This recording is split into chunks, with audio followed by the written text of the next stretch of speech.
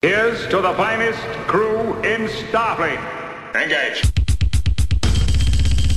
Captain Jean-Luc Picard of the USS Enterprise. Commander Benjamin Sisko, the Federation Star Base, Deep Space Nine.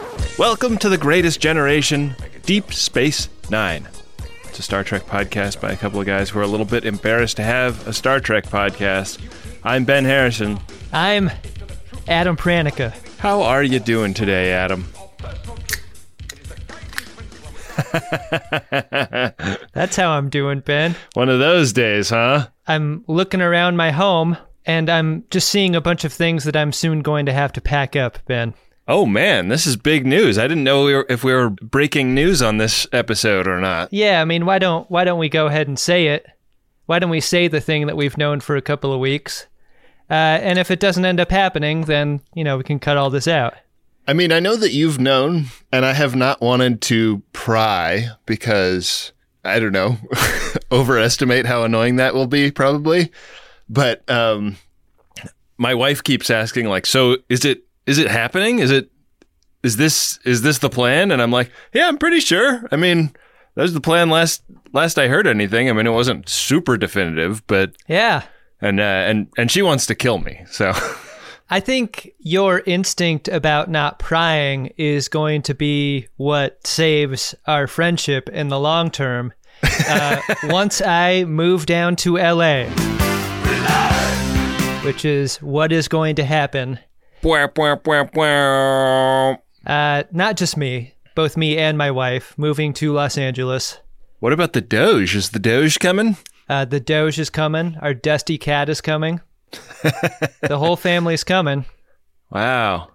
Yeah.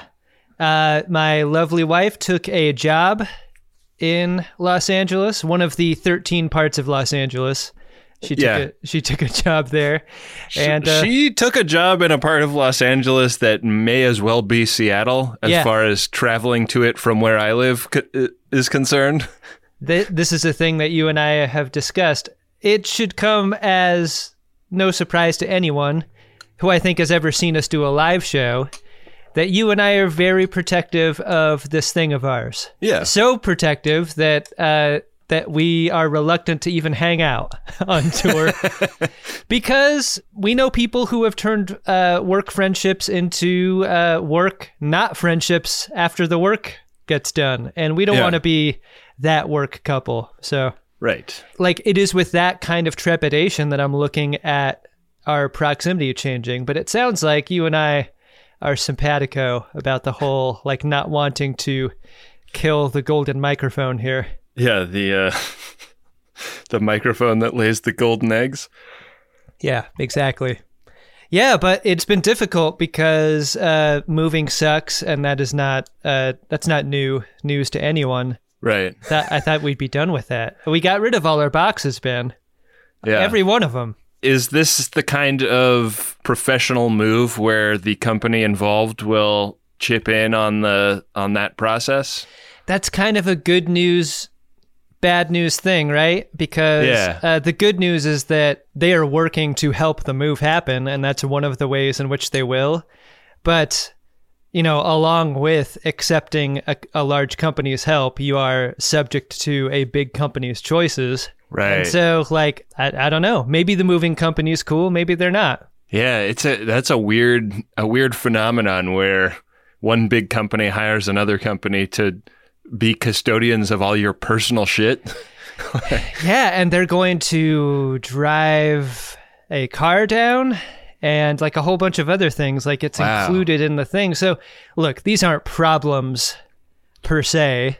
These are just it's work. It's a ton of shit you have to do that doesn't get you anything. I fully recognize that these are fine problems to have. Both my wife and I are employed, and we are the recipients of this kind of help. So it's great. Full stop. It's great. What about living in a different city, though? Like, this will be your first time, right? My family moved around when I was very young, but once we settled in Seattle, I mean, I was of an age where it started to matter. Yeah. And so I consider myself someone who might as well have been born and raised in the Seattle area. So yeah, that comes with this, the first real move away of any distance. Yeah. Big adventure. Yeah, that's the outlook I'm striving to give it, you know? Yeah. It's hard for someone like me to not see it as a list of things to do, because that is just how my broken mind works. I know that I have been insufficiently excited for my great wife about this. Yeah. And that sucks. I'm trying to really put in a lot of effort in my own personal outlook on this, which I think in the end is obviously going to be positive. My wife's going to be much happier in her job. I'm going to be warm in the winter months, and that's a good thing. Yeah, you'll have fewer weather-related things to complain about for sure. Yeah, that's going to be nice. And once we get down there, it's going to be really fun and cool, I think. We will for sure celebrate when you guys get down here. And, yeah, we'll pick a middle ground between us, like Anaheim. Equally horrible to get to. Yeah, for no matter both. where you're coming from. Well, I'll tell you. When we were about to move out here, I went out to this dinner, and Dan Kennedy, host of the Moth podcast, was one of the people at it, and I happened to sit across from him. And Dan and I have the kind of easy rapport of two very high anxiety, depressive weirdos, and just like got like way too deep, way too quick, I would say. But I was telling him about some of my fears about moving to LA and how, I didn't want it to destroy my marriage or cause me to slip back into a paralyzing depression, which was the state I was in when I moved away from California. I had come to associate California with like a very bad situation. And moving itself, probably. Yeah. And the advice he gave me was basically like, you're going to see yourself from a new vantage point, and you've grown a ton since then, and you've designed an adult life for yourself since then. So chances are it's going to be a great thing. And like getting more information about oneself is always good. I hope so. I mean, I think the people who say that are probably the ones that like what they've found. I'm going to tell you, as somebody looking in from the outside, Adam, you're going to like what you find. Thanks, man. I do appreciate hearing that sincerely. Yeah. God, it's almost here, too. Like, that's the thing of it. Like, yeah, this news came up super suddenly. Yeah, and the move will also come up suddenly, so... This is also in a context, like, over the last year, your wife has looked at a lot of employment opportunities that were not limited to within the lower 48. Like, There was discussion of you guys moving to Madrid and London. Yeah. And Luxembourg. We have had a bunch of conversations about what it's going to look like in the Adam Lives in Europe version of the future. A very laggy podcast is what I imagined it would be. Like you would hear the laughs come in even later. Yeah, the uncomfortable silences would be even more uncomfortable. Right. But yeah, the fact that you're moving to the same municipality as me is very exciting for me personally. Yeah. Even if it's not super close. I think of all the possible outcomes to a location change for job, I mean, this is probably the best one, right? If you'd moved to New York, I would have just turned into a jealous shitbag, and that probably would have ended the pod marriage right there. Right now, you're just a jealous shit sack. Just a little shit coin purse, Ben. Yeah. That's all you are right now. Well, Adam, speaking of changes of venue, big changes afoot on the Deep Space Nine program. Sure is. Do you want to get into the episode? Yeah, let's do it. Let's go ahead and get into Deep Space Nine, Season 5, Episode 14, in Purgatory's Shadow. Do you realize how incredible this is? No, of course you don't. This is a unique episode for its title card up front, Ben. Yeah. It is an episode that's dedicated to a person named Derek Garth, who, in doing a little bit of research, I found had died in a car accident while working on this episode. He was a grip on the show, and he was a beloved guy. And I thought it might be a good opportunity to talk a little bit about what it's like to experience the death of a person at a workplace. This is something that I've personally experienced. I don't know if it's something that you have in your work life, but I have so studiously avoided workplaces that I have not experienced this. I just can't imagine. A grip is a person with a kind of omnipresence on a set, and it's one of the jobs that I feel like touches every department in its own way. And as a role, like there are roles on set that attract assholes, and uniquely, I think grips tend to be just salt of the earth. Yeah. Great people. Right. They're the ones that you're going to want to befriend on any set right away. It sucks. It sucks to live a work life with the expectation of certain people around and the comforts that come from those relationships to a moment when they're suddenly gone. And that had to feel terrible for everyone who knew Derek Garth. And I think notably, you see a lot of these title cards at the end of episodes. Right. And I think it is meaningful that this one comes at the front. Yeah. I mean, it is uniquely devastating to lose somebody during a production, I imagine. Yeah, and to know exactly what episode, too. Like, boy, can't imagine it. It's tough. Yeah. This episode opens with Odo Mr. Bucket. kind of packing back into his apartment all of the shape-shifting objects that I guess he cleared out when he was solidified. So. Really missed an opportunity to get Kira sitting on the ground next to that twisty metal thing with an Allen wrench and a sheet of Swedish notes. Right. The guy with confusion in his mind and a phone number to call in that scenario. Because it's got to be assembled in the condo, right? They didn't move that through the door. Yeah, my parents had a couch that they had to like take an entire window out of their house to get into the house. Like, I think they'd had it at their previous place, and when they moved, they just didn't realize that this couch was so small. But my dad is an architect, so willing to heavily modify a house for almost no reason. But removed this entire window assembly and then kind of like got it back in place good enough for now. And then like 5 years went by with it kind of just like, naked, unfinished wood behind the jam.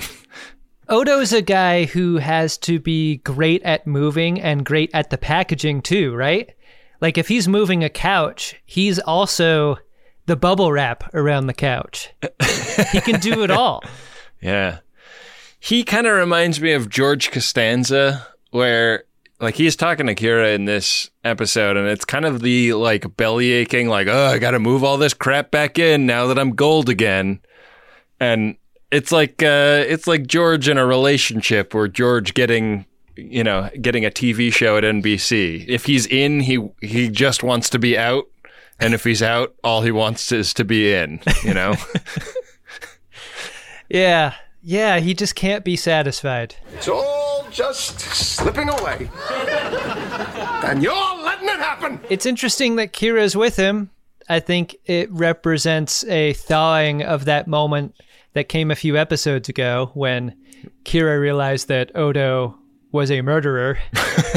Yeah, I mean, I think that like this is one of those like album tracking issues. Like I feel like we've had a couple of Odo episodes where, or I guess it was 2 episodes ago, right, that Odo got back to being a gold. Yeah. But then there was like an interregnum episode where it wasn't even mentioned that was like a phenomenon. Right.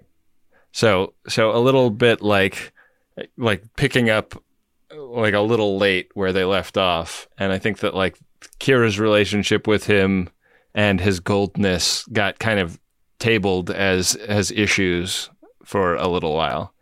One thing you're going to want to do when you're getting ready to move is pack up all your embarrassing stuff. And by that, I'm talking about like your pornography, your sex toys, your seduction books. Finding and Winning Your Perfect Mate by Dr. Jennings Rain. I'll take that. This is something that Kira picks up on right away as she's not even snooping. She finds his copy of The Game. Yeah, you can't just leave The Game out on your nightstand, Odo. You got to do better than that. Yeah, I mean, who knows, man? Like, almost everything in his apartment is potentially a sex toy. I find that by starting with kind of a half compliment, you get the other person interested in getting your approval on other things. Mr. Odo, you don't need to compliment that strange metal object in the corner of your room. That is inert. And like my wife, Rashan, will be receptive to all of your overtures. Inanimate objects. Who cares what they think? So we're jumping around. We get them, they get called up to Ops where a Cardassian signal has been intercepted. Dax and Sisko are working on this, and it's like some kind of Cardassian transmission coming through the wormhole, and they can't decode it. They try to get like Bajoran intelligence to decode it. They're no good. And the suggestion is made that we do have an expert in Cardassian codes living on station. It's kind of dropped out there. And then I really like this cut, which is they cut to Garak getting breakfast or lunch with Zial and Dr. Bashir and kind of recounting how he was called up to check out this message. Well, how did it go? I'm afraid I disappointed them. It's a great show, not tell. As Garak tells Bashir and Zial, the message was nothing. It was a nothing burger. Right. It was just a planetary survey, and Zial and Bashir agree that must be a huge disappointment to him. Yeah, I mean, this is a good scene for kind of resetting the viewer's memory of antecedent events. Like there was that whole Cardassian Romulan fleet that went in to try and preemptively strike the Dominion, and they got their pants pulled down really badly. Garak has been told by Change Leader that everyone is dead. And so like the idea that Starfleet was excited that maybe they'd gotten word from that fleet, Garak has disabused them of, and he takes his leave from breakfast, says he's got to go mend some trousers, etc., etc., and he heads off. And Zial confesses to Bashir that she's kind of got the sweets for Garak. There's something about Garak I find fascinating. It's crazy, this great big station, hundreds or maybe even thousands of people aboard. The only two Cardassians have found each other. Yeah. It's pretty sweet. I mean, it's like you and I, like that first time we hung out. We saw each other from across the room as kindred spirits. Yeah, avoiding eye contact with each other and everyone else. You're as uncomfortable as I am. Yeah. And for all the same reasons. Yeah, to Garak, though, a pair of pants that needs mending ends up being a runabout. That needs hijacking. Right. And so he's sneaking aboard a runabout, and he gets on there, and he's got a dustbuster in his nose. Yeah. The Bashir with sort of a bad guy reveal here. Yeah, Bashir like living his best spy life, I would say. Bashir saw right through his dissembling at breakfast and decided to just go sit on the runabout with a dustbuster just in case Garak tried to steal it. What I love about Garak in this moment is that he does that thing that people who get caught try to do, which is try to cut in the guy who caught you into the thing you're trying to do. So Garak's like, look, man, why don't you come with me? Because then you'd be in on the spy mission, and that would benefit you. Right. And Bashir's like, cool, yeah, let's definitely do the mission once we have permission from my boss. Yeah. Go Dukat. Go Dukat. So, Garak made the case that, of course, Bashir would want to go along on this thing. He needs to rescue a Nabran Tain. And to Dr. Bashir, a rescue mission is irresistible. It's like drinking a glass of piss. I feel like there must be like a corkboard somewhere in your house with Bashir on one side and a glass of piss on the other side, and you have like red thread connecting all over all these different topics to get to the glass of piss. I have a theory about this whole thing that I will share with you later on in the ep, but I think our feelings about Bashir will be confirmed later on in this story that we're telling. Wow. In Sisko's office, Garak admits that he can find the source of this thing. This isn't just a planetary survey, it's a message. And it's a message from a Nabrantain, and the message says, alive, alive, alive. So who else could it be from? It has to be a Nabrantain. The code sequence was personally designed by Tain and myself. No one else knows it. Yeah, only he could come up with something that incisive. Right. Garak kind of turns into salesman Garak in this moment, because he's like, yeah, like this is like troops, like Cardassian and Romulan troops, probably a bunch of Federation ships and their crew members. Everybody could be at the source of this signal, and these are going to be people we need in case we ever get to set trip in with the Dominion. That's a great description, and when he starts selling here, he does not stop selling for the entire episode. He really doesn't. Yeah. He is that guy. He knows that Raktajino is for closers only. Right. So Sisko is fairly open-minded about this idea. I just want to bask in that ding. Well, for now. You've got 10 dings written down on your notepad. Yeah. You son of a bitch. They're all in that red thread between Bashir and the glass of piss. That's why it feels so sweet when I get one, because I don't pre-plan my dings. I've never pre-planned a ding, Ben. You know that. Come on. Oh man. Pride goeth before the fall, Pranica. I'm not saying I have any amount of pride in it at all. It's just what's happened. What do you think of that? Speaking of pride, Worf is being real smug about taking the gig of replacing Bashir, escorting Garak into the G-Quad. He's using some kind of like Geordie LaForge beard shaver to sharpen his mek'leth, while Dax yells at him because she is pissed that he is going on this mission. I was going to tell you. When? On your way out the airlock? Really climbing up his ass about a work thing. They make the case that he kind of volunteered for it, but do you ever really volunteer for something when you're in the military? I don't think so. And also, if Dax is going to be pissed at anyone, why not get pissed at Sisko? Get pissed at Sisko. Yeah, I guess the volunteerism thing is at the crux of this. But Dax is even more pissed that she found out secondhand about this mission, and that's because Worf didn't tell her directly. That's no good. That's a bad look for Worf, for sure.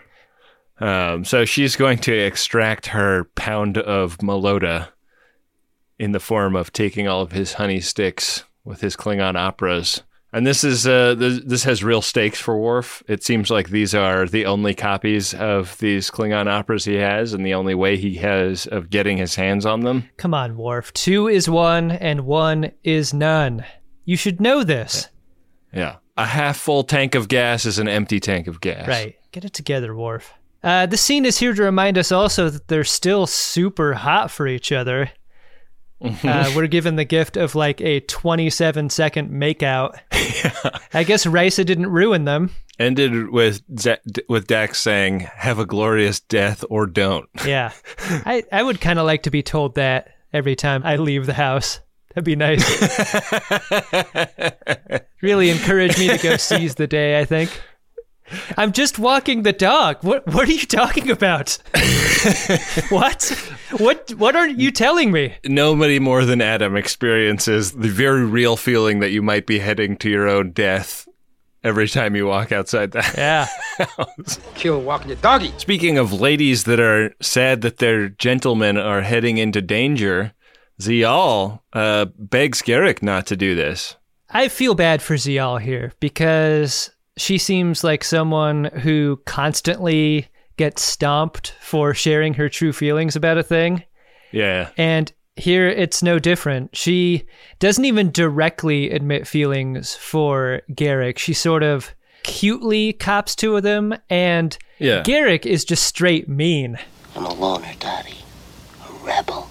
Why do you always make fun of my feelings for you? I wonder if he's coming from a place of like, I really don't want her to fall in love with me because that's not going to be good for her or me.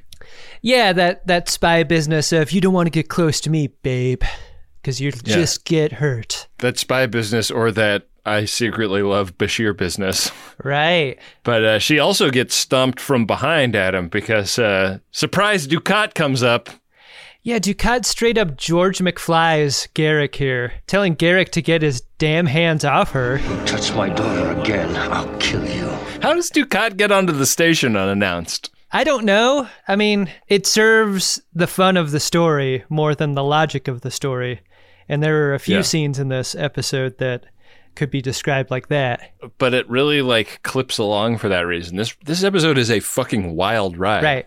Yeah. Pretty sure that Dukat would have thrown Garak off the railing had Quark not intervened.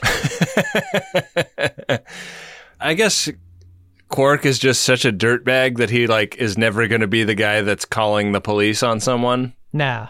So he uses like the prospect of getting locked up in Odo's office as a way of convincing Dukat to unhand Garak. I think if you're Quark, Garak is a very important person to you as an instrument of getting things done or hearing things or whatever. Yeah, that's possibly true. Although an unreliable instrument in the way that Garak is always unreliable. Right. Zial is the voice of the viewer here and asking Dukat, what are you doing here? He's like, I took the Mutara Nebula to the Badlands, took a left at the wormhole, and headed all the way to the station.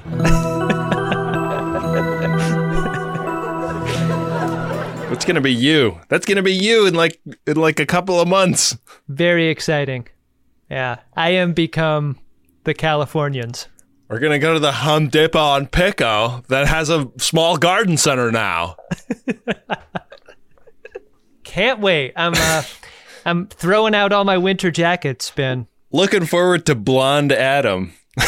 Yeah. Do I frost my tips up here, or do I wait to do that down there by a professional? Yeah, you get it done by an expert. Yeah.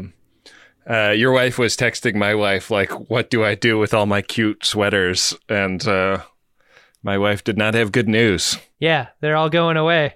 I have 2 huge drawerfuls of sweaters that I don't ever wear. I just can't countenance getting rid of them. Yeah. My wife's favorite months are the fall and winter months for that reason. She loves a chunky sweater more than anything. Yeah. RSVP those months. Nice. This makes as little sense as it does to not have the little D involved at this point in Worf's mission. I think the decision of taking a runabout is a little questionable. Yeah, I thought about this. I don't know if we've ever seen a runabout and the little D in space close to each other where we could get a sense of their relative size. But one headcanon-y thing I came up with was maybe this is really low profile and doesn't look like anything to the Dominion, whereas the little D is like pretty provocative as like emphatically a warship. That makes a ton of sense. Yeah. Because they are very much going behind enemy lines to look for the source of this signal.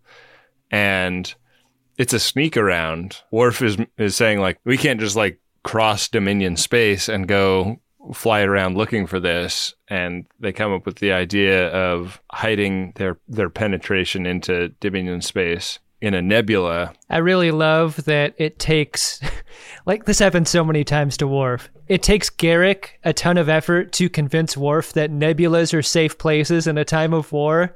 Like, Worf, you remember the Paulston Nebula, right? Right. You remember the most significant part of your time on the Enterprise D was hiding there. Right. Right? I think Worf has CTE. From all his combat brain injuries on the holodeck. From all the lightning. He has lightning-induced CTE is what he's got. Yeah. It doesn't reflect super well on him. I mean, he also catches Garak in a lie in this scene, though. And I wondered, like, is Garak's game getting super weak? You know, because he get caught by Bashir. Did you think he was caught? Do you think he, like, laid breadcrumbs for Bashir? Oh, no. I was interpreting that as this moment in the runabout between Garak and Worf. Oh. Yeah, like he's saying, like, I got to keep my lying blade sharp. He's like, look, Worf, you don't just go into a place where you know you're going to lie with a bunch of lies in the chamber. That's why I like to blast a couple of lies in the runabout on my way to a thing, just so I can go in, like, super cool and calm, not filled up with a bunch of lies. They make a bet who can go the longest without lying. and Garak is like, it's different for you, Worf. For us, it's part of our lifestyle. Worf is like, I have a difficult time lying when someone is looking at me during. And then they get a look out the window of the runabout, and there's somebody that they want to lie to, like, nude across the street. Jesus. I'm just doing the Seinfeld metaphor further. Right. Okay. All right. Because that was the episode where there was a naked lady across the street, right? Yeah, that's what broke Kramer. Yeah. What are you doing? What are you doing? Mind what you're doing now.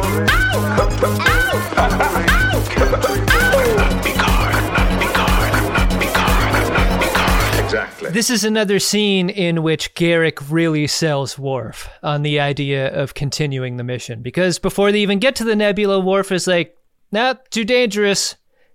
Gotta turn around. But Garak closes him big time. We owe it to them to do everything in our power to find them and bring them home. It's the honorable thing to do. So they continue, but unfortunately, that nebula is full of ticks of all sizes. It's like turning over a log and then finding like 200 centipedes underneath it. It is terrible. It's my wife's nightmare. Yeah. While all of this is happening, the episode is still periodically cutting back to the station and following the Gul Dukat is worried about Ziyal associating with Garak storyline. Right. In a way that I found astonishing.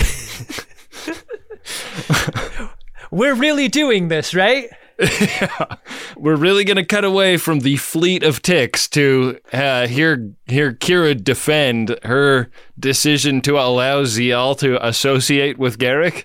Yeah. It's one of these characters in Star Trek where I'm like, is she supposed to be 20 or is she supposed to be 14? It doesn't help because the actor is different every time we see her. Yeah, and I just feel like the episode like refuses to make a decision. Yeah, how much agency does she have? And I think by questioning her age, Ben, you're spot on in doing that. Kira, we're told, is a caretaker for Ziyal, but in what way, really? Right, like the idea of Kira having some responsibility for the decisions that Ziyal is making would be a different matter if we knew that Ziyal lived with Kira, if she was like her guardian or something like that. But I don't get the sense that that's what's going on. Like, Kira was living with the O'Briens for a while. I mean, one thing neither of us are saying, and that the episode explicitly does not say, is how old is Garak? Garak is like 50. Yeah. Ziyal might be an age between 14 and 20. Maybe. Yeah. She might be 20. Yeah. So Garak is a fucking creep, is what you're saying. Why isn't anyone talking about this? Yeah. I don't know. If you're going to fuck around with the actor playing Ziyal and you're going to introduce the idea of attraction between them, I think before this episode was the time to cast her as someone a little older. But I think also that it's tough, right? Because we've seen Ziyal as so young, so much younger many episodes ago that I think they're really stuck in the casting with her. Yeah, like the refusal of Star Trek to like stake out a Rubicon between being a minor and being a grown-up is an ongoing frustration. Yeah, it's what gets us into trouble for telling jokes about that shit. I know. It's Star Trek's fault. That's what I've been saying all along. Don't get mad at us. We're just confused about what the show is trying to say. All right? The scene ends with Dukat leveling some not-so-veiled threats at Kira. You've betrayed me, and I promise I won't forget it. And Kira, to his face, showing an air of defiance. But once Dukat leaves the scene, I think she kind of slumps into her seat going like, I think she's feeling a little bit of regret at stirring up this beehive. Not that she's scared of Dukat, but that it's just going to be an ongoing pain in the ass. Right. Dukat is somebody who's always going to hold the grudge. Something happens here production-wise that I'm sure you noticed too, and that is how narrow the focus is when you shoot a scene this way and how you need to account for where an actor is leaning in and out. Because Dukat in this scene is very still in his seat, and he always remains in tack-sharp focus. And Kira is moving forward and backward, and that's one of the reasons why she's soft throughout the entire thing. Yeah, the focus puller is like missing her whenever she moves. Right. And that's too bad. The consequence of all these ticks coming out of the nebula is that the runabout is boarded, and then Garak takes a butt of a rifle to the face. They got like a bit of a distress signal out. Like we get a brief scene in Ops where they're like, yeah, it says like, this is something from Worf. It's like build up, blah, blah, blah, blah, blah, imminent. It just says alive, alive, alive. Yeah. But the focus is on Worf and Garak being delivered into Jem'Hadar space jail.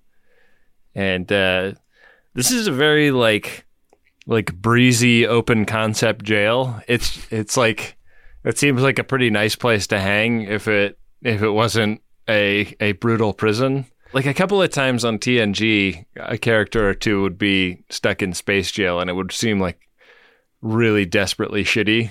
This one doesn't seem like that bad. It's just a confinement, you know? Hey, I'm Kevin O'Connor, and welcome to This Old Asteroid. Now, when you're building an internment camp on a piece of shit asteroid, you're going to want to have a place for your prisoners to do their calisthenics. I'll show you how to build a sumo ring using easy-to-find household materials. This asteroid prison is a single bubble of atmosphere with no livable surface in the terrain beyond. So there is no electronic frontier. There is no stockade. Escape means death. There is the plastic plumber's lament. What did we find in the walls? Well, a bit of a surprise. Is that bat guano? Why even have a prison if you're the Jem'Hadar? Is a question that I thought at this moment in time. Seems like a lot of work. It does, but like so much of what they do, I wondered, they call it, Penal Colony 371. There's no escape. And yet this place was built in a way that allowed an Abrantane to send a distress signal. So I kind of wondered if it's like Jem'Hadar Roach Motel. You know, one thing I thought of too was that I wonder if when you're making golden copies of people, it just makes sense to keep the originals around. That's interesting, yeah. In case your founder goes and gets killed, then what? Like, are you unable to make another copy? An accurate copy without them? I don't know. I like that. The Jem'Hadar in charge of this prison is the scaliest Jem'Hadar we've ever come across, and he introduces Worf and Garak to their new prison, and it's basically like all it is just a place that they can move about freely. And the first person they meet is the real General Martok. Right. How long have you been here? 2 years. The Martok we've seen for seasons and seasons has not been the real Martok at all. Yeah, we found that out in the Martok as a gold, Sisko as a Klingon episode, but this is the guy that the gold Martok replaced. I think there was a question at that point about how long Martok had been gold Martok. Yeah. And this Martok confirms that it's the whole time. Yeah, 2 years. Yeah. Which is nuts.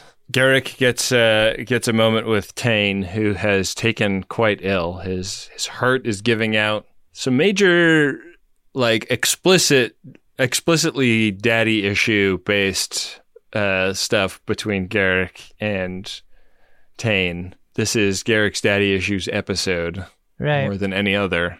And yeah, he's here on Tane's death bunk bed, while Tane kind of lives his last few hours. But he's very gratified that his distress signal got Garak there, but super disapproving of the fact that Garak didn't come with the cavalry.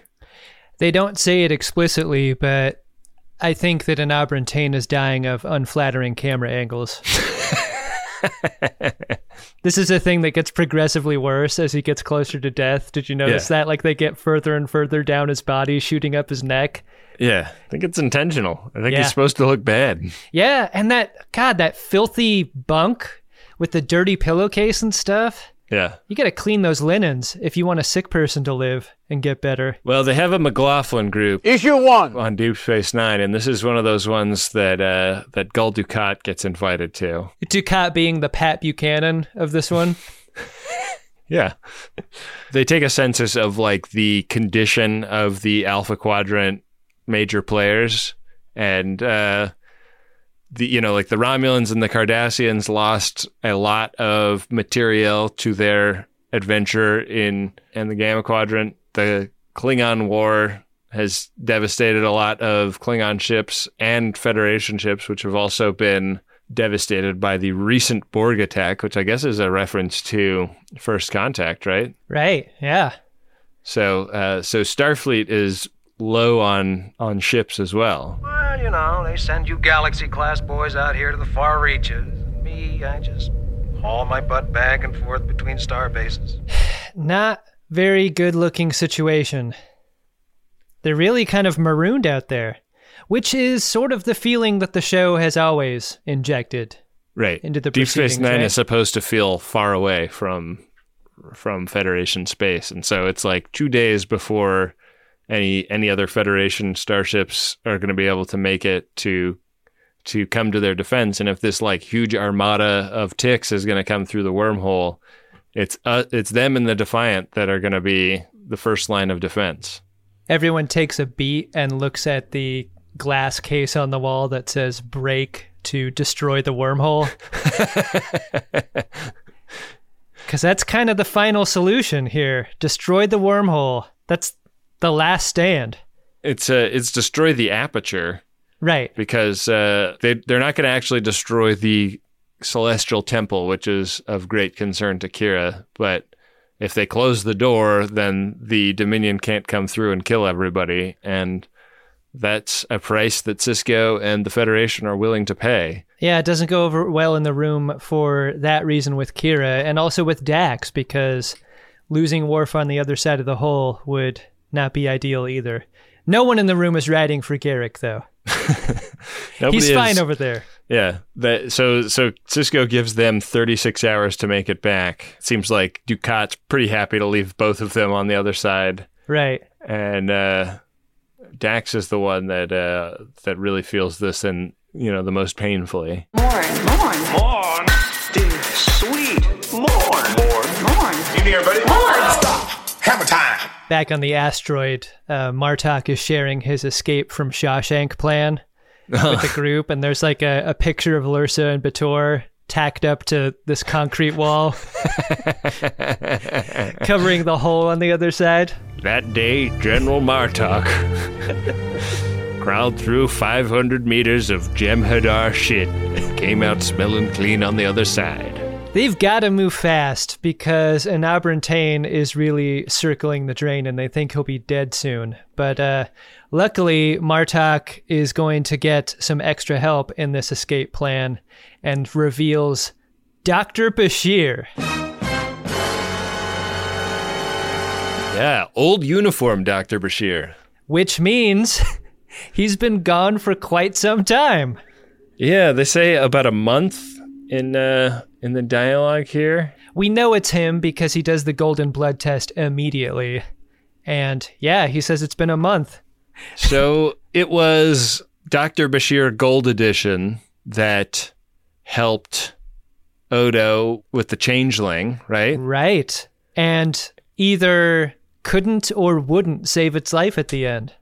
Which is an interesting twist. Yeah. It was Dr. Bashir Gold Edition that was helping Sisko when he was having his his Bajoran vision quest. Oh, it was Dr. Bashir that delivered the O'Brien baby. Wow. Golden Bashir's seen everything. Yeah. Cut to a scene of O'Brien like drinking with Golden Bashir, and like his inner monologue is like, boy, Bashir usually drinks a lot more than this. I wonder what the fuck his problem is. What happened to this guy? This guy used to be cool. He used to be able to hang.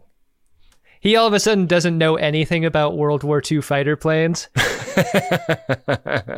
We get some fun stuff with Dr. Bashir Gold Edition walking around the space station. Like they're talking about like what is his mission, and the first scene that we get is him delivering some sandwiches to Dax and O'Brien, who are setting up the station to shut the wormhole.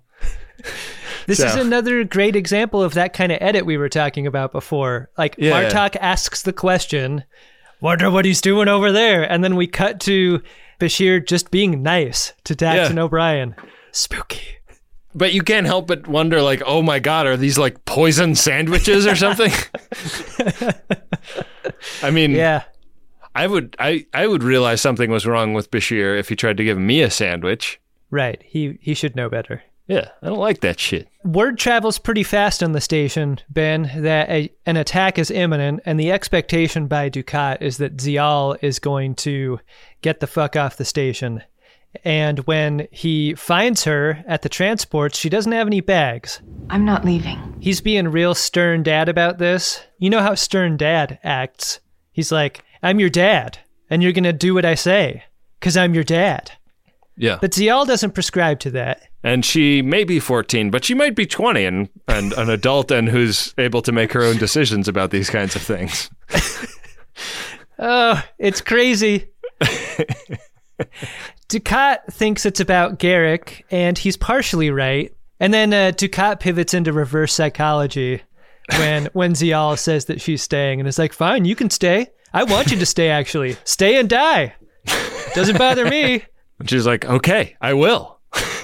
I mean, this might be the most dad-daughter depiction we've seen of them so far. Like that kind of quick thinking and pivoting in the spirit of a fight, in the heat of a fight, I mean. Yeah. It's just so nuts that like the episode really wants us to care about this storyline when it's like 50 ships are coming through the wormhole. It's like these are the like personal relationships we're going to show being blown apart by the imminent threat. Like, where's Keiko? Like, where's Jake? It remains to be seen how instrumental Dukat will be in the second half of this. But if you're going to care about civilians on the station, one can look no further than Keiko and a newborn baby. You know, show us what they're going through, because those are characters that we have a lot more reps with. And Jake and Nog. Right. So Garak and Bashir get back to old tricks pretty quickly in jail. And Garak is like sort of preoccupied with the daddy issues with Tane. You know, he's like, I came to rescue him and I don't get a thank you. I don't get anything. You know, classic, running up against the brick wall that is dad that is so familiar in film and television. I mean, not to both sides it. But, I mean, you should never do a nice thing for a person with the expectation of a nice thing coming back to you. Like, Enabran Tain is not obligated to forgive just because Garak did this thing. But it would be nice, right? Especially if Tain knows that he's going to die. You don't want to die with all this baggage. You want to die light. Yeah. And so Martok calls them in, and Garak goes and leans over Tain on his death bunk bed and extracts an admission from Tain that he was proud of Garak, even just for a moment at one point in his childhood. That day. I was kind of surprised that Tain gave the satisfaction of this to Garak. I thought it was fun how obliquely he did it.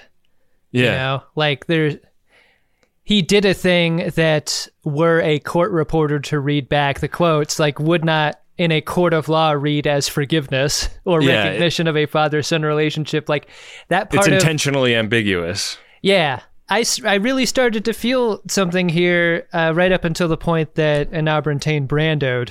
Yeah. That's kind of a rip-off move. If you ask me, ripping off one of the greats. Right. This is a character that we've had on the show for at least a few seasons, and Paul Dooley is one of the great actors. Right. Yeah. I'd say it's his right to Brando if we're saying goodbye to this character for good. The Brando is a significant moment for him, but also we get the solo brass instrument of the death of Enabran Tain here. Yeah. The solo brass instrument is most frequently used for Starfleets. Yeah. I was shocked by this. It writes Garak into the main cast in a way. I think it does. And in a very Starfleet turn, like he gets up, not broken up about the passing of his father and professional idol, and turns to Worf, Martok, and Bashir and says, let's get the fuck out of here, and forms the conspiracy to escape from jail. It's great. There's sort of like it feels a little Michael Bay shoddy, like when he gets up off the bed, turns to camera. Yeah, like, that's a good moment. The camera spinning around as he stands up. Yeah, that's big fun. Gentlemen, I don't know about you, but my business here is done. Then I suggest we find a way out of here. Worf and Martok are down. They're down for the cause. Let's do it. Yeah. So, back in Ops, they are getting ready to shoot graviton beams at the wormhole / celestial temple. And, Kira says a little prayer, hoping that the prophets will forgive them. Dax raises the one last mention of Worf, and Bashir Gold Edition says, Worf is a Klingon warrior and he'll understand, the decision we made here. And they pull the trigger, start the graviton beams, and then they crap out. And O'Brien goes over and looks in the circuitry, and he's like, "Why are there wooden shoes in here?" Oh my God, Ben! I just thought of something. It was Golden Bashir who was on Risa. Golden Bashir broke up with Lita. Was it though? Real Bashir is gonna be so pissed. I don't know, because that's the old uniform. They were still in the old uniform when they went to Risa. Really? Yeah. So maybe it wasn't. Maybe it was. I mean, Lita was really in the driver's seat of that breakup. So yeah, that's true. Like Bashir will be disappointed, but he wouldn't have had any control over it either way. The thing that made me think of it was Bashir at Ops going like, "Yep, close the hole. Worf would understand." But like in the back of his mind, it's like, that fucker Worf ruined a great vacation. Like now I'm gonna end him forever. You don't ruin another man's vacation, Worf. Otherwise, you get locked behind the wormhole. So they all look up on the view screen in Ops, and the space butthole spreads open, and tick diarrhea dumps out. It is just rotten with ticks, Ben. Yeah. And a dun dun dun. It is a best of both worlds style cliffhanger we got here. Yeah, a mid-season to be continued. That's big fun. Yeah. You really want to do this? Here. Now, okay, let's do it! Did you like the episode, Adam? I thought this was great. This was as breathless as you described. I mean, outside of the deep, deep G story, of Dukat and his daughter, which, I mean, maybe will be explained in part 2 of this episode. It really clips. Yeah. I mean, even those parts clip. I was getting the bends a little bit, but I thought they were well written and interesting, despite seeming shoved in. They did the right thing by making them so brief. Absolutely. Right. Yeah, I really like the episode too. It feels fun and good, and a lot of the like wrapping up old storylines that it felt like they were doing in the last episode feels like this episode benefits from that kind of closure. Right. I've got a question I don't know where else to put. What do you understand the rules of the prophets to be up until now? Because did you think it was weird that in the wardroom, like they came up with the plan, like the last ditch effort of closing the wormhole, but not killing the prophets in the process? Was there ever a thought of communicating with the prophets about this? Like, hey, could you squish all the ticks coming through? Right? The wormhole has an extremely high dollar value. And I feel like any and all alternatives to its closure should be on the table. I think it's fascinating that no one looks at Sisko and goes like, don't you have a relationship with that place down the street?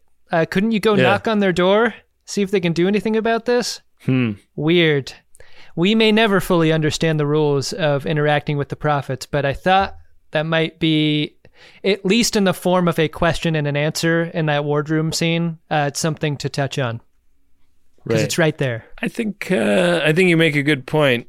I think that they do a lot in the dialogue to assuage some of those concerns. Like Sisko says, like, when have you ever known the prophets to be incapable of getting in touch with Bajor if they needed to? Yeah. And that sort of plants the question of like how much in control of the spatial phenomenon of the wormhole are the prophets? Could they just open it back up the second they need to? Yeah. It seems that way. Who knows? I mean, that's the problem of having a Deus Ex Machina outside the station, huh? Mm-hmm. It's dropping a Deus Ex Tickina at the end of this episode. Sorry, Ben. That one will not qualify as title of episode. Oh! Sorry. Well, I got that earlier one, though. So unless some of the great shit you have said in between then and now supersedes mine, I still have that. I could still hang my hat on that one ding candidate. Ben, the butthole full of ticks outside of our podcast is the email account that contains Priority 1 messages. You want to see what we got in there?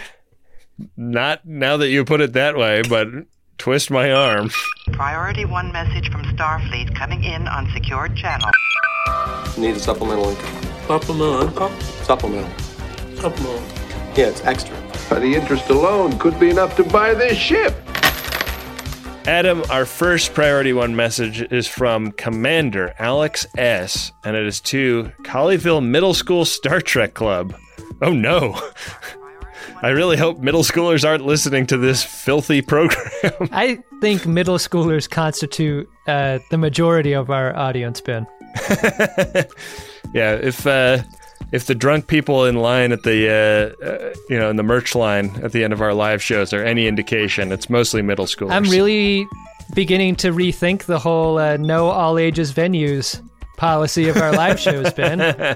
We could be doing ourselves a great disservice. Maybe. Anyways, here's how the message goes. It was 1992, and Leanne P., Brad T., Josh S., Kyle K., Crystal A., and I were all comrades in arms in the Star Trek Club, standing strong against the horrors of middle school. I don't know if any of you are friends of DeSoto, but just in case you are, thanks for helping me get through CMS.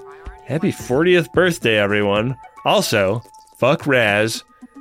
Plebeians forever. Whoa. Wow. So, fortunately, these aren't underage listeners. This is sort of a time-traveling P1 message here.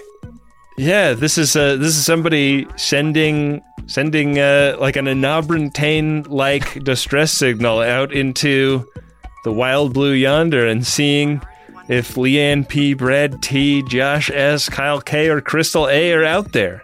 Alex S says, alive, alive, alive. Can you decode this message? Do you know who Raz is? Plebeians forever. Comforting to hear that Raz and Plebeian still a going concern out there. Yeah, somebody's got them on the mind. I mean, Raz and Plebeian both spent thousands of dollars on P1s, and then we stopped hearing from them. I hope they're okay. Yeah. They didn't run out of money.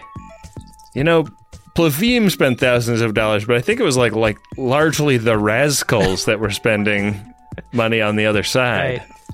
Yeah. So, I don't know. Maybe that's why there's such an affinity for the plebeians. You know, Plebeian sent us Christmas presents one year, so that's right. I still have that hazmat suit. Our second priority one message was sent from Captain First Rank Marco Ramiush. Whoa. The message is for Jack Ryan, CIA, and Captain Bart Mancuso, USS Dallas et al. Wow.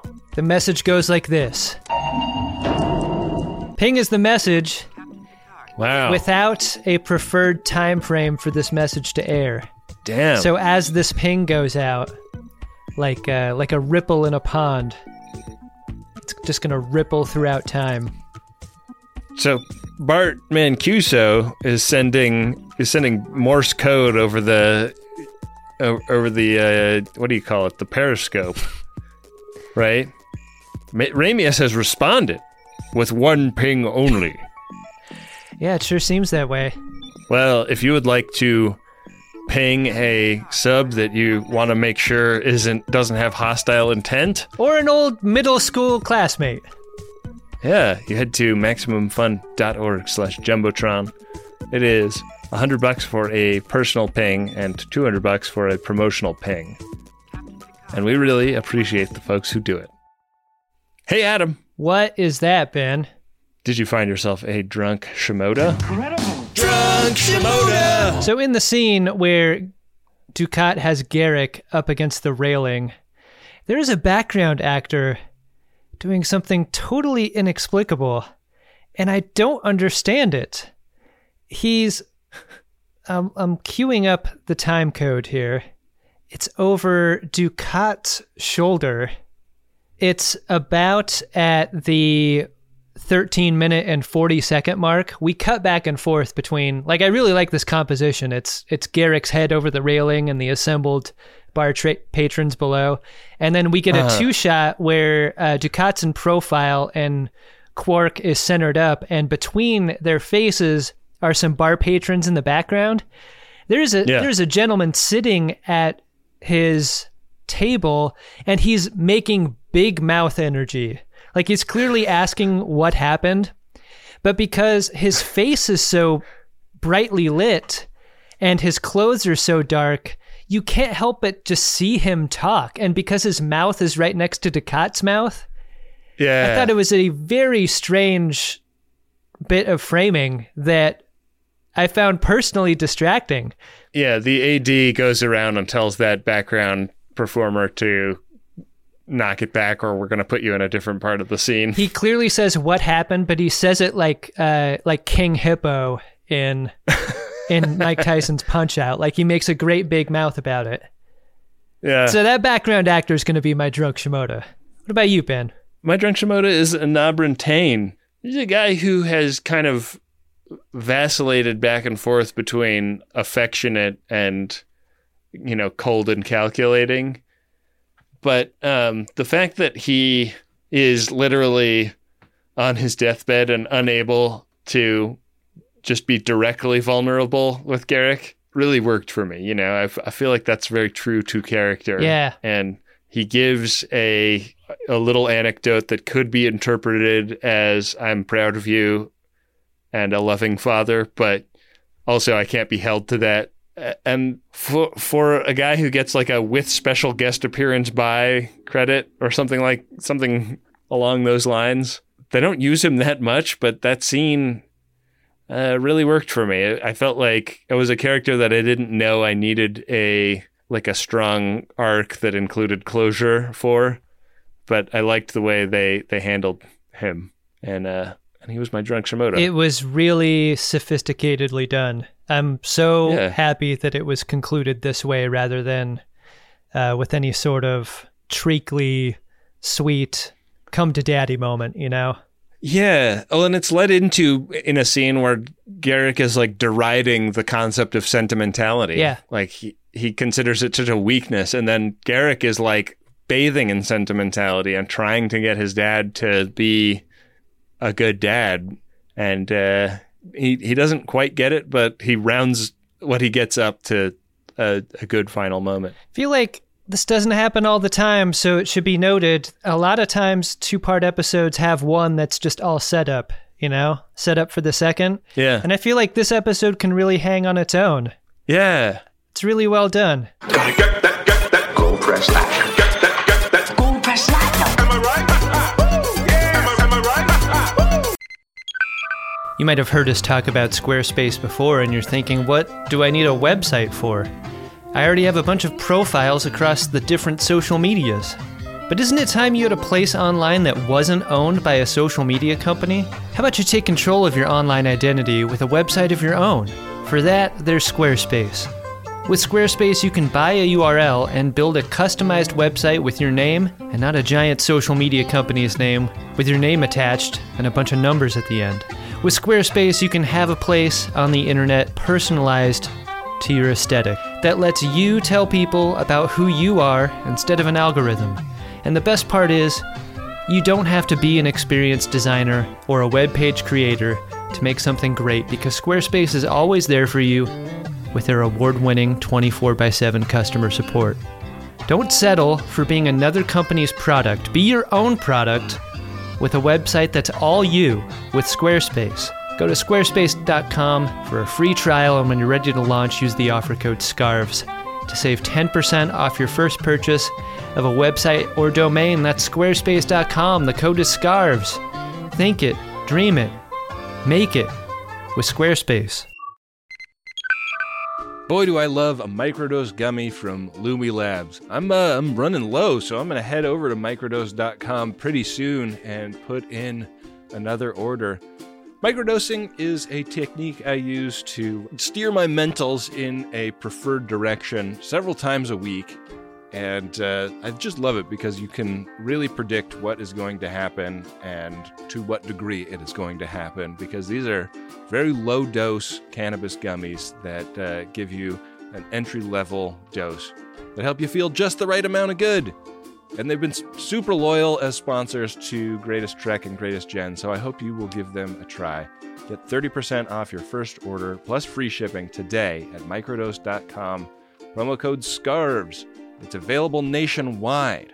That's microdose.com. Promo code is SCARVES for 30% off and free shipping. Microdose.com, promo code SCARVES. Back for another game. You know it. What's going on? Just one more week till Max Fun Drive. Hard to believe.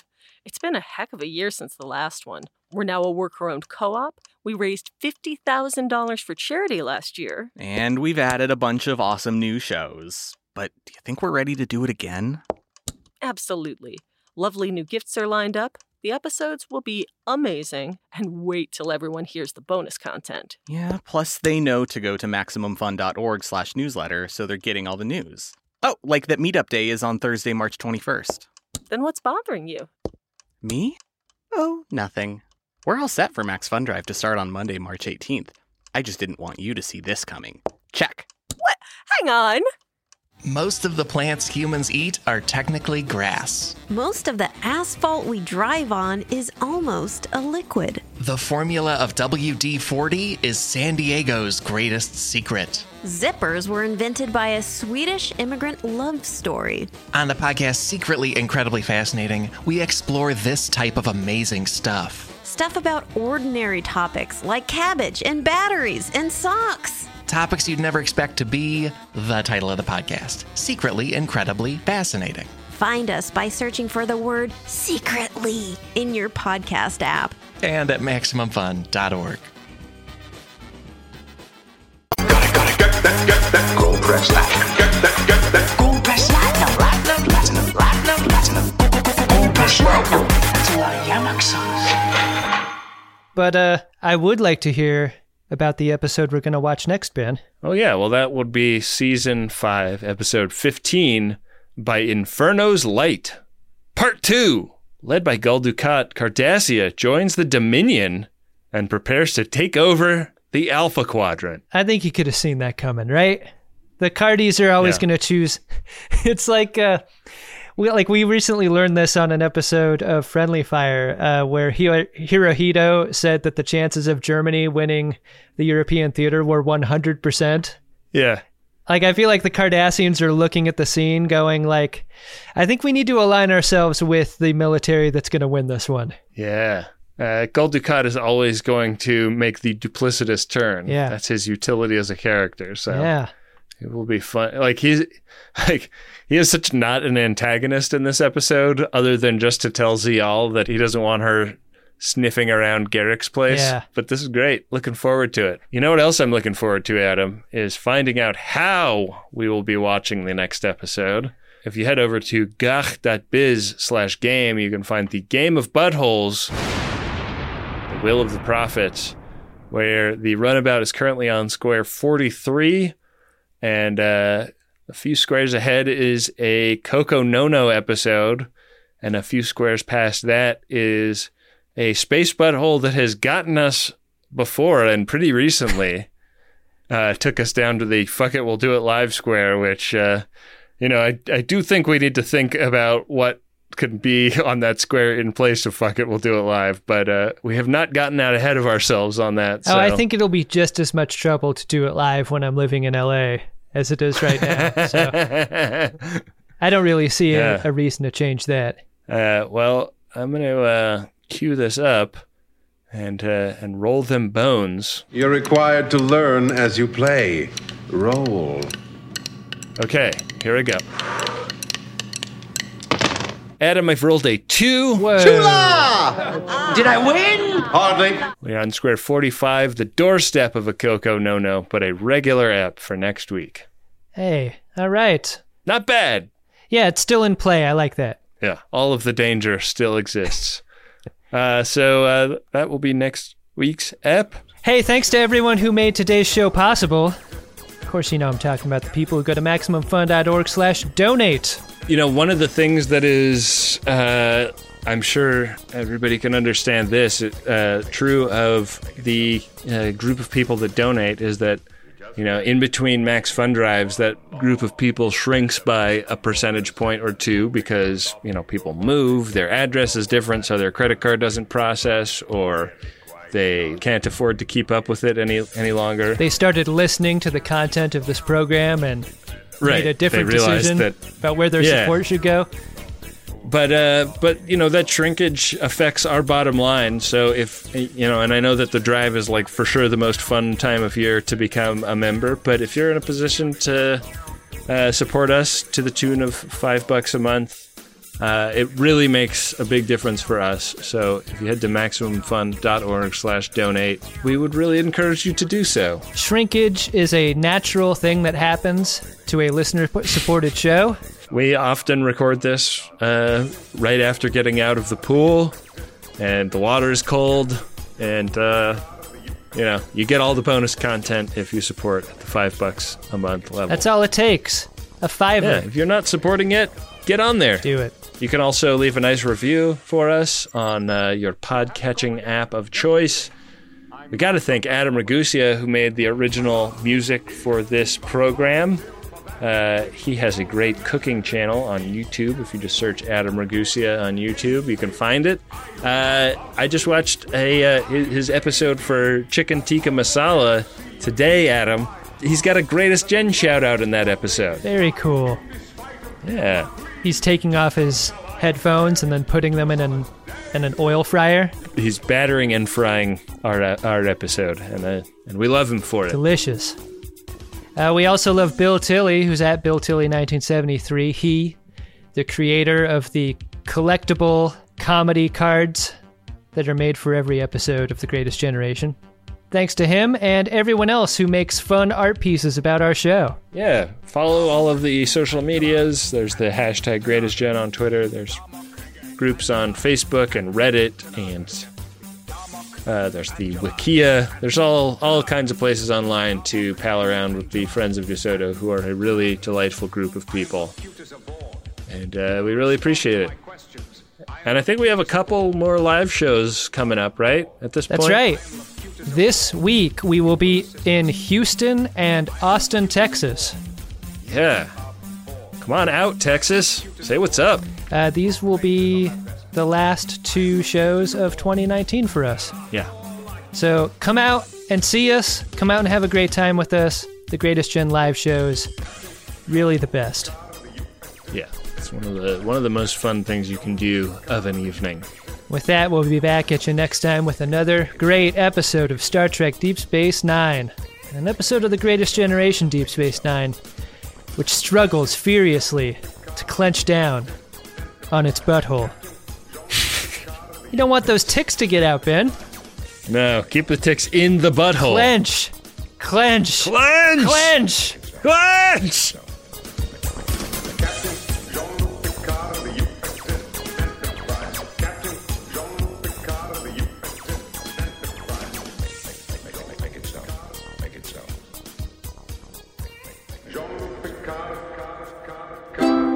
MaximumFun.org. Comedy and culture. Artist owned. Audience supported.